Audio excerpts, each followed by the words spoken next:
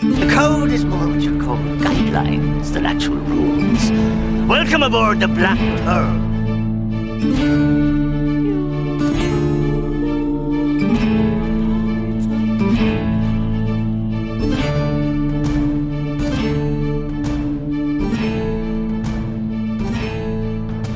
Welcome to the Pirates of the Caribbean Minute, a daily podcast where we analyze, scrutinize, and plunder the Pirates of the Caribbean films, one blimey minute at a time. I'm Scott Artis. And I'm Heather Artis. Welcome to Minute 4, The Curse of the Black Pearl. Everything's off to a great start. We're connecting with new fans. People have contacted us about being on the show. We're officially listed on moviesbyminutes.com thanks to Pete the Retailer and Alex Robinson of Star Wars Minute. And we're making friends with fellow podcasters such as Goonies Minute, Jurassic Park Minute, and Lord of the Rings Minute, and more to come. Yeah, 3 great movies you just mentioned there. I was just thinking about it. I actually have a brief story for each of those, which is pretty funny. Not that their stories are funny, but that there's 3 movies and I have 3 crazy stories that I heard about them. So Goonies, and I'll just go ahead and tell you now, I guess. So Goonies, when we first rented that, this is going to kind of date me here a bit, but we rented the VCR. My parents rented a VCR when you had to actually rent VCRs, or you could rent VCRs from the local video store, and then we rented Goonies. And so we had it on, and it was the point where they're all getting ready to go, and Cyndi Lauper is on the TV kind of in the background, and they do kind of do a pan of the television, and they do kind of focus in on it as they're getting ready to go. But Stephanie, my sister, I think she was dinking around and wasn't maybe paying attention, or I don't know really how that happened, but she convinced my dad to interrupt the movie to rewind it a couple of times so she could watch Cyndi Lauper on their TV. So it's not even that she was watching it on our TV in a weird indirect way, when we could have maybe just turned on MTV later on and seen her, because Cyndi Lauper is pretty big in the 80s. But why... Man, it was just such a bummer. It's like, we're just getting into this, and yet we're interrupting it to back it up so we can watch Cyndi Lauper on their TV. And then the other thing is Jurassic Park. I have one question for you. What song is it? That's a good question. I could probably sing it, but I'm not going to.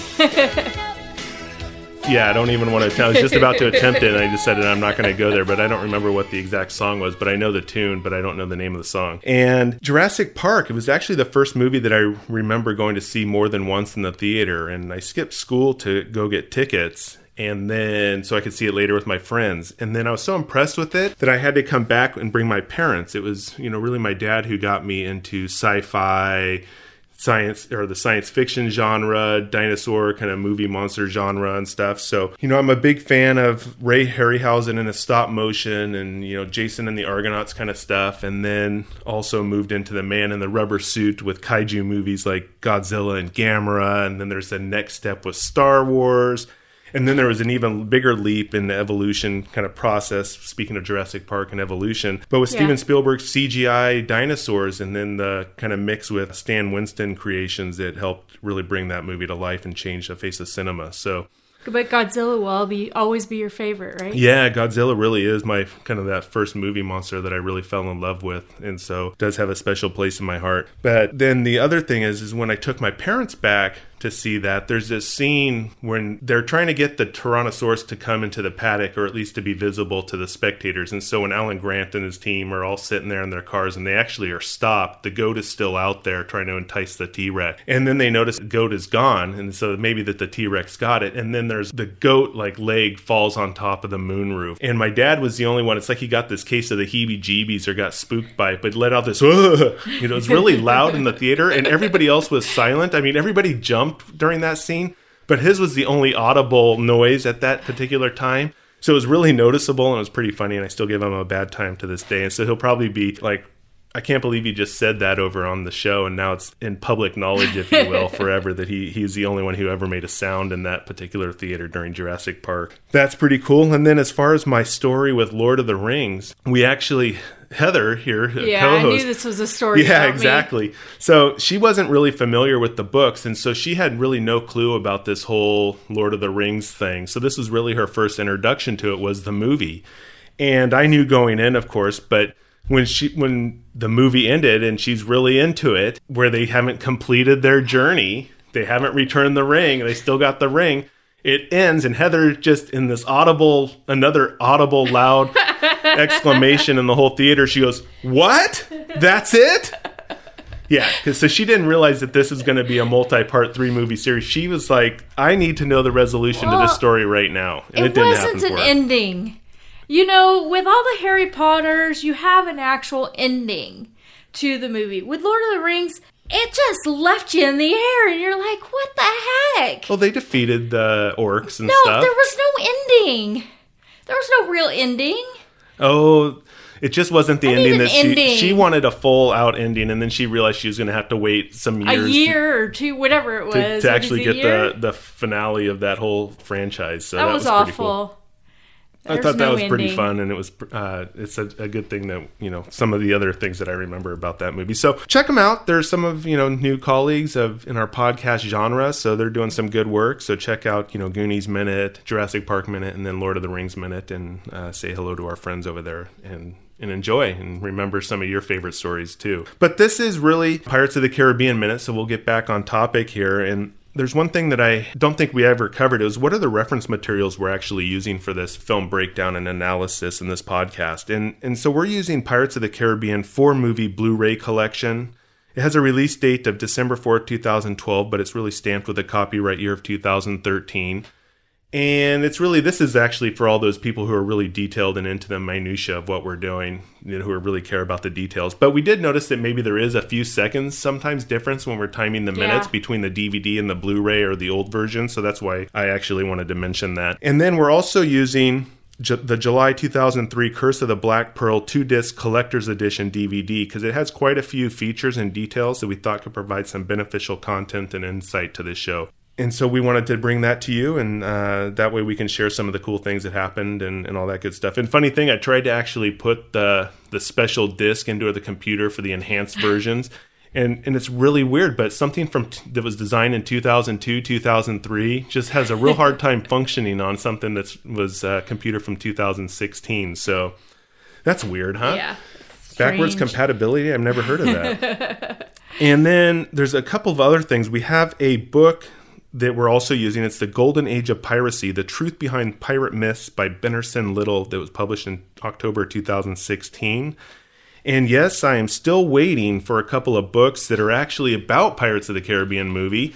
They just haven't arrived yet, and it's been over 2 weeks, and I ordered them through Amazon, but they were through third-party sellers, and it just goes to show you I'm addicted to Amazon Prime's 2-day shipping because now I'm going through withdrawals wondering 2 weeks, this is insane. How could anybody wait 2 weeks to get something? And so they still haven't come. I've been checking the mailbox every day, but I really would like to have those, you know, that kind of have some backstories and cool production photos and maybe answer some of the questions that we have that we can't find online or in some of our other materials. So that is Pirates of the Caribbean From the Magic Kingdom to the Movies by Jason Sorrell from 2006. And Bring Me That Horizon, The Making of Pirates of the Caribbean by Michael Singer from 2007. So what do you say we get this ship moving?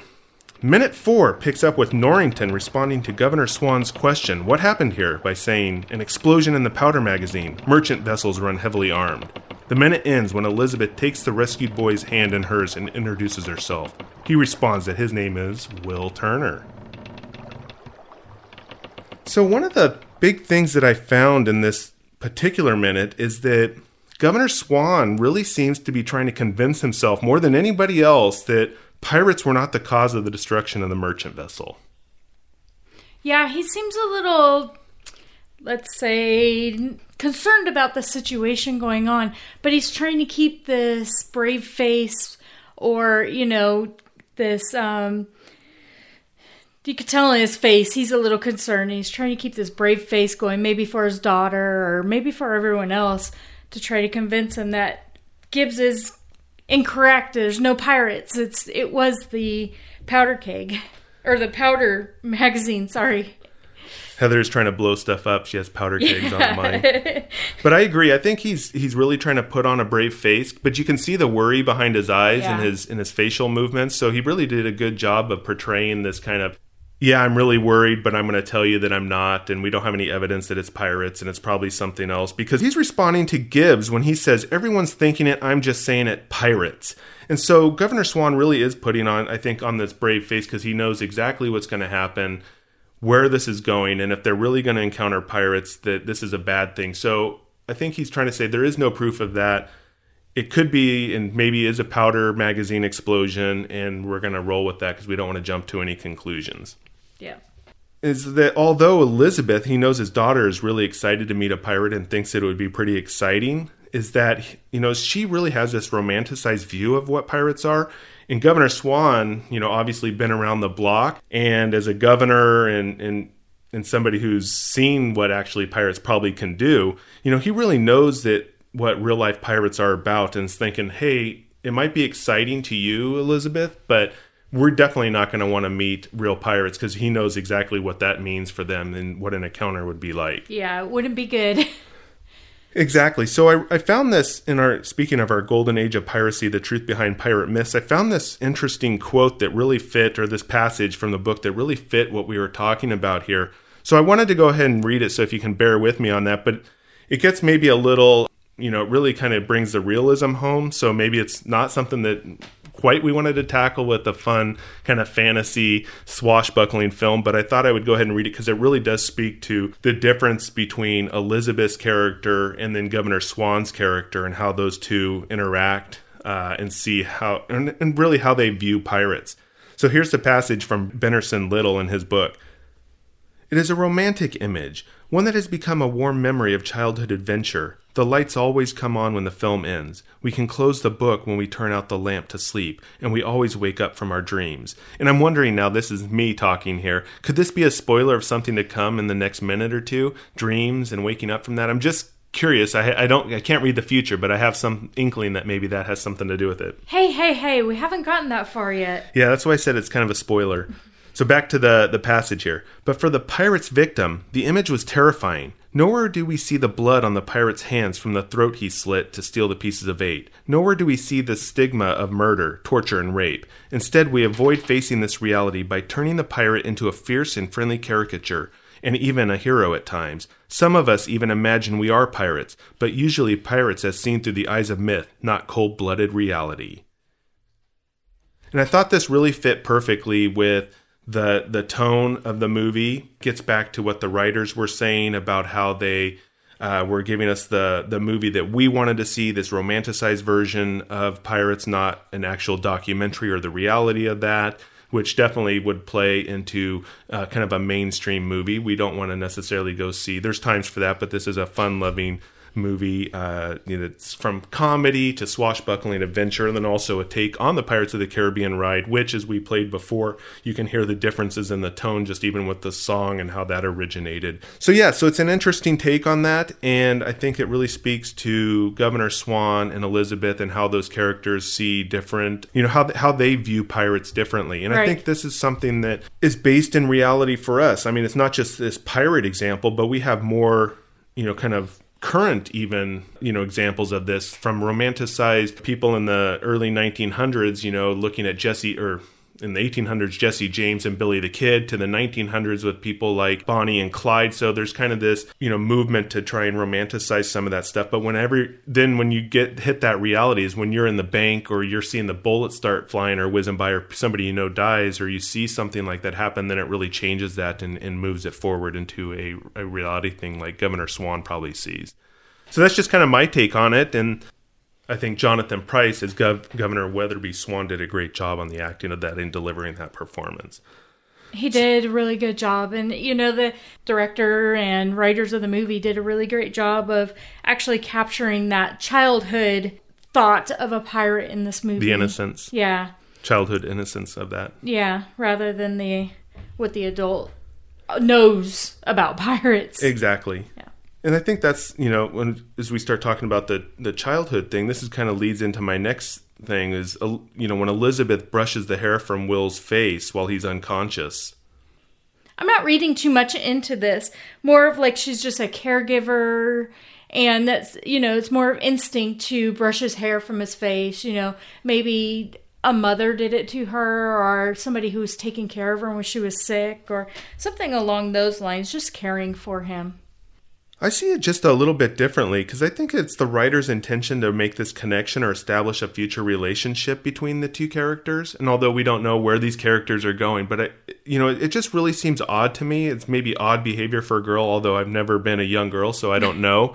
Nor have I been a girl or a woman. So I'm just thinking from my own perspective, especially as a kid, who does that? Maybe it's something in that situation, but especially a young girl that would kind of do that wipe of the hair. And it seems like it's something that's been in cinema and other films before, that there's always that brush of the hair. It's kind of a flirtatious thing or a caring or compassionate thing. And maybe because I haven't been in that situation or seen something like that, I don't know. So it just really looks to me like that there's maybe is some connection there, or there was an instant connection between the two. Not necessarily have to be romantic at that stage, but just there is something that's linking them together. And that's kind of my take on that. Yeah, maybe because she seems to be the only child on this boat, on the ship, I'm sorry. And this boy comes along, maybe there's something there, but I still see it as more of a caregiver type. Yeah, I mean, maybe there's, the kind of the only other child on board. Maybe she's looking at it that, because she doesn't know him, she's probably thinking, hey, he was traveling with his family. He just lost his family. He's the only survivor. He'd just been through this horrible experience. And who knows, we haven't seen any evidence that she has a mother yet, or a mother even mentioned or seen on board this ship. So maybe she lost her mother or left her mother behind in England, and so that there's something that's bringing them together, some similarities that are going to make a connection for them for sure. Right. Did you notice when he grabs her arm, when he wakes up and grabs her arm, how startled she is? Yeah, I don't think she was expecting him to wake up for sure. Yeah. Yeah, so she just kind of like, oh my God, he just woke up, and then there's the introduction.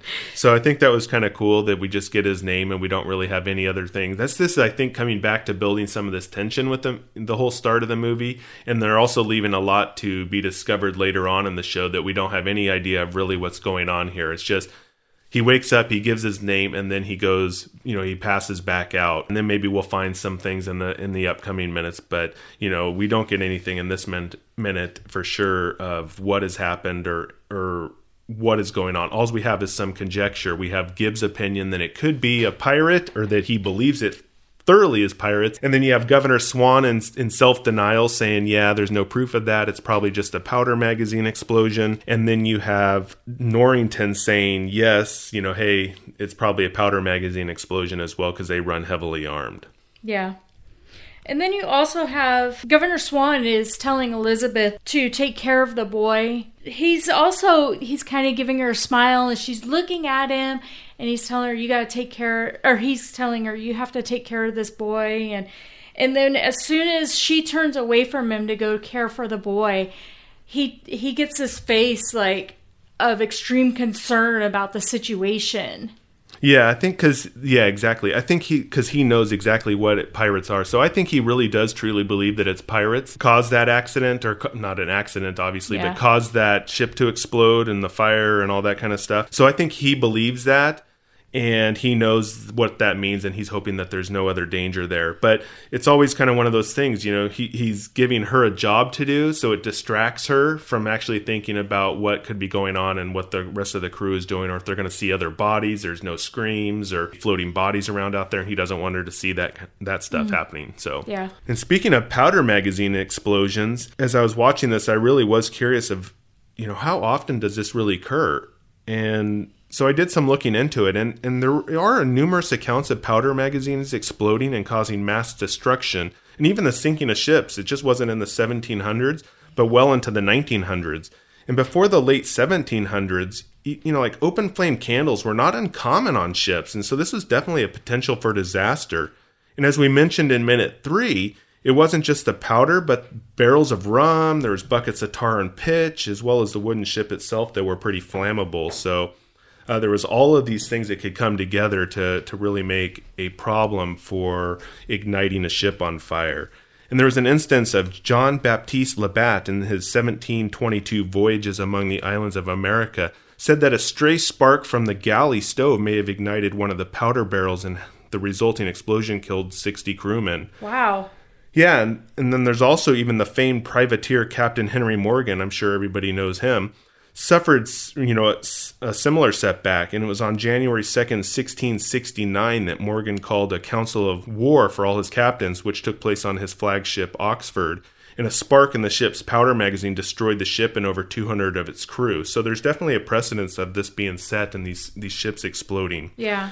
And then I was also found another resource. It was according to Pauline's Pirates and Privateers. There are repeated and awful descriptions in maritime literature from witnesses of such accidents. They speak of men screaming in agony as they jump overboard, whether they could swim or not, or literally blowing up when the fire reached a powder magazine. Burns were not uncommon injuries aboard ships, the unstable nature of the sea and all that kind of stuff that was floating around. So galley stows were frequent culprits, as were cannons, but a ship, on fire was a true terror for the men for sure, as well as boys and even the animal cargo that was on board. She also cited one witness in a boat near the HMS Queen Charlotte when she exploded while at anchor off Leghorn in the Mediterranean in 1800, and that person described the loathsome sweet smell of burning flesh. So, I don't know what... We actually took quite a gruesome turn in this whole minute here from the description of what real pirates are to actually this quote of what happened when a powder magazine exploded. So I guess I should apologize now for doing this and giving us the real nitty gritty of some of this. But yeah, so I thought there were some interesting things with that. But, so it was a really this very real possibility, but I don't really have the details on how often it actually occurred, especially in comparison to pirate attacks. But then again, there were no black boxes on ships. We didn't have radio. We didn't have, email or any of these other types of communications, satellite phones or anything that could do long distance communications or ship to ship communications that, from a long distance. So who knows, many of these could have gone unreported. So they could be a mixture of pirates or been attributed to one thing or another. And maybe nobody really knows, or just even, the seas were angry that day, my friend, to have a Seinfeld reference. And they just went down. So that because we didn't have that information, it's possible. And, who really knows all the percentages of what was what, but there's definitely a real possibility that powder magazine explosions happen, which is why we have Norrington talking about that. Yeah.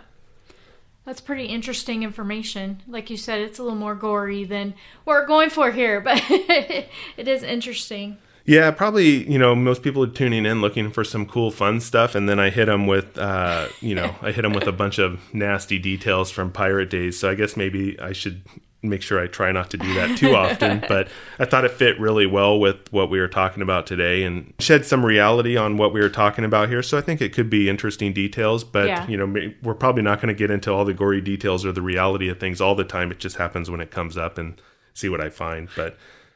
Do you have anything else for minute 4? I do, actually. When Gibbs chimes in and says, everyone's thinking of it, I'm just saying it. Pirates. You have Norrington over there, and he's like trying to keep everybody calm, saying, oh, it's probably just the powder magazine. And he seems kind of a little upset with Gibbs at that point in time for arousing suspicion and saying it's not just an accident, it is pirates, Yeah. Because he's trying to keep his ship calm. So I found that kind of interesting, he's like trying to keep it calm and Gibbs is doing his thing. I think that's a sign maybe of both with Governor Swan and Lieutenant Norrington at this stage that they're being kind of the true leaders. They want all the facts and they're trying to keep the crew calm so that they can actually do their jobs and no one panics. So I think that's kind of a sign that they're both, leaders or trained in leadership or trying to be leaders for the crew and for their own families. Yeah, and it's just Gibbs is, you can tell he's on his own thing again and doing his own thing. Exactly.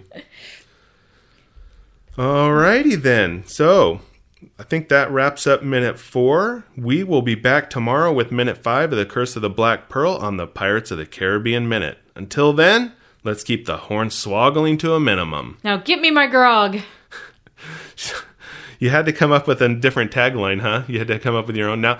So like yesterday, now we have to have a disclaimer about people drinking since grog, I think, is an alcoholic type drink. So now we have to say, keep it to a minimum or don't overdo your grog drinking so we don't Yeah, so now we have to have a disclaimer, Pirates of the Caribbean does not endorse overindulgence on grog. Well, we didn't have a disclaimer yet, so I figured we needed one for this episode. So that means we have another list going of, our legal, we'll have to have our legal list posted, to every episode. It's like the fine print of the super speed reader. Pirates of the Caribbean does not endorse, one of those things. So, like I said, keep your hornswoggling to a minimum. Thank you.